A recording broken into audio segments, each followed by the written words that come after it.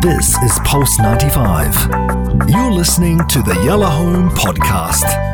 Music's greatest songs. Worth covering.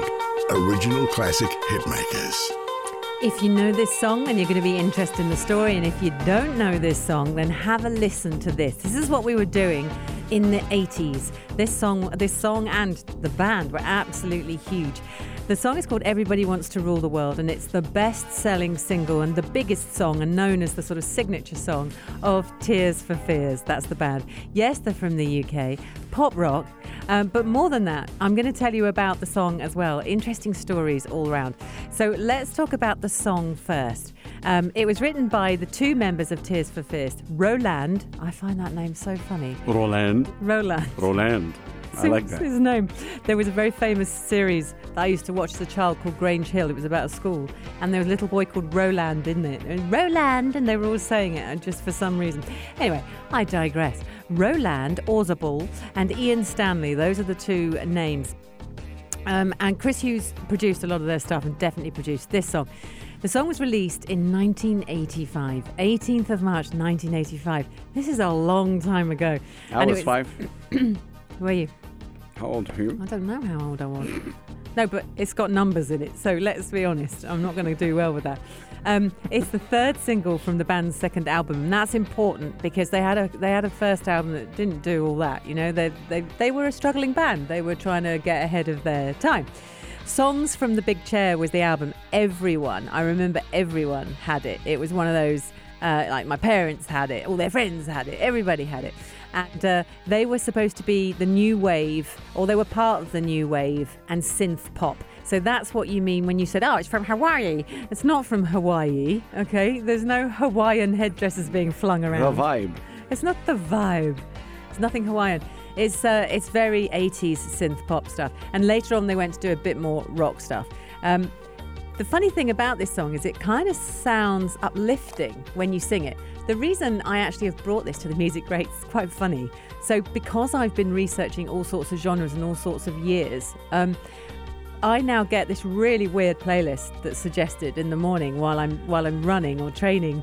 And this song sort of just arrived and started playing, and I thought, oh, I'm so going to do that song. I am so doing that one. So thank you for doing that song. Yeah, but I did do oh wow, where's this come from?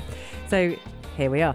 Everybody Wants to Rule the World. Sounds uplifting. It's not uplifting at all. It's actually about control, power, corruption, and really funny quote from Roland about the song in an interview. He got really cross because the last line of the song is supposed to be, they're singing Everybody Wants to Rule the World, and you'll listen to it, Everybody Wants to Rule the World, and the last line is supposed to be Everybody Wants to Go to War.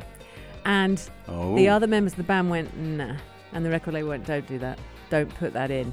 And it actually angered him because he's a musician, and that was the message. Yeah, don't control the creative freedom. Yeah, don't mess with me here. And actually the other band members though were like, can we not put that dark spin on it? Because it is quite buoyant, and it's more buoyant than this band are normally used to. So the other song that they're famous for is a song called Shout. Shout. Let it all out. Right. And that's punchy, and it's slow, and it's got this kind of methodical beat. They're not used to doing this, the Hawaiian thing. So it was a bit different for them, but they did it. It was intentional. They wanted to garner sort of attention in America, and they did it on purpose. The music video was... this is just the music. The music video was directed by a gentleman called Nigel Dick and got lots of promotion from MTV. There was also a bassist called Kurt Smith who sang the lead vocal in an Austin Healey in the video driving around California. It's all super good, all amazing. But this was absolutely huge. It literally just went everywhere and won them lots of awards.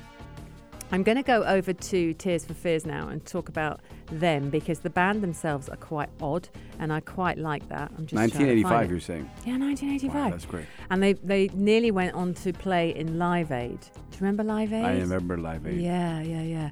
So anyway, quite interesting hearing about Live Aid as well, because they didn't end up appearing. They pulled out on the morning of. So you've got this pop rock band forming in Bath in England. Bath is beautiful. Not a lot happens in Bath. It's one of those places that's very, very beautiful, and your parents would like to go to Near drive London, around. Outside? Manchester? 2 or 3 hours outside London, maybe. Very lovely. Lots of gorgeous houses. I like the word lovely. You know, yeah, it is.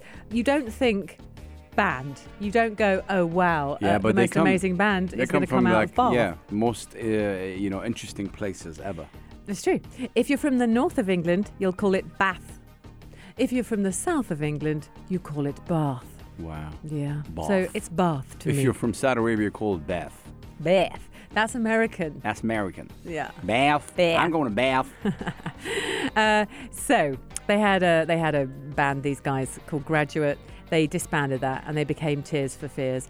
And off they went with their new wave synthesizer sound. They did a debut album called Hurting, and it went into the UK albums chart, but not really. And then, of course, they bammed in with songs from The Big Chair, which had Shout and this particular song on it, and just went up and down the billboards everywhere. It was number one everywhere. It was Australia, it was America, it was the UK, it was the whole of Europe. Everybody loved this. Platinum selling of Seeds of Love. Do you remember that song? Sowing the Seeds of Love. You see, you know all their stuff. Yeah, and this was a really successful album. That's the same band? Yeah, same band. Wow. It's all the same band. So they had this thing, and in 1985, the Brit Awards then nominated them for Best Album. This got Best Song. Chris Hughes got Best Producer, and they appeared and sang the actual song at the Brits. They were literally living the dream, living their best lives, having the most incredible success. And then after this album, they kind of fell off. And in between, there was a Live Aid moment. So 13th of July, 1985, Tears for Fears scheduled to perform at the JFK Stadium in Philadelphia for Live Aid. Now, do you remember they pushed backwards and forwards? I remember that. And who was that? David Bowie did a song with Mick Jagger. Yes. And it was an old Motown tune. Anyway, so they're all prepped to do this historic event. And then suddenly it was announced in the morning that they were pulling out of the show.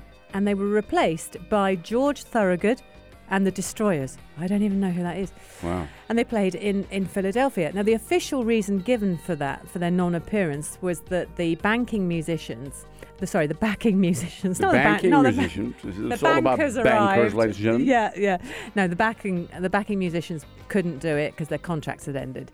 But actually, no one knows whether that really is the reason or whether actually there was a rift, because the two members of Tears for Fears fell out badly later on. I think that's the case. And it was very acrimonious. They got back together in the year 2000. They've done some albums since, and they've done lots of tours. But they've never had the success that this song garnered. Up and down, won awards everywhere. So now, see what you think about the song, because actually to them, it's a song about corruption, war, humanity being evil, negativity. It's a bad song. For me, this is a happy song. I'm like, yay, everybody wants to rule the world. Let's go. Let's be positive. Yeah. So see what you think. This is Everybody Wants to Rule the World. The band are Tears for Fears, first released in 1985 and huge across the world globally. It's the Music Greats on Yalla Home.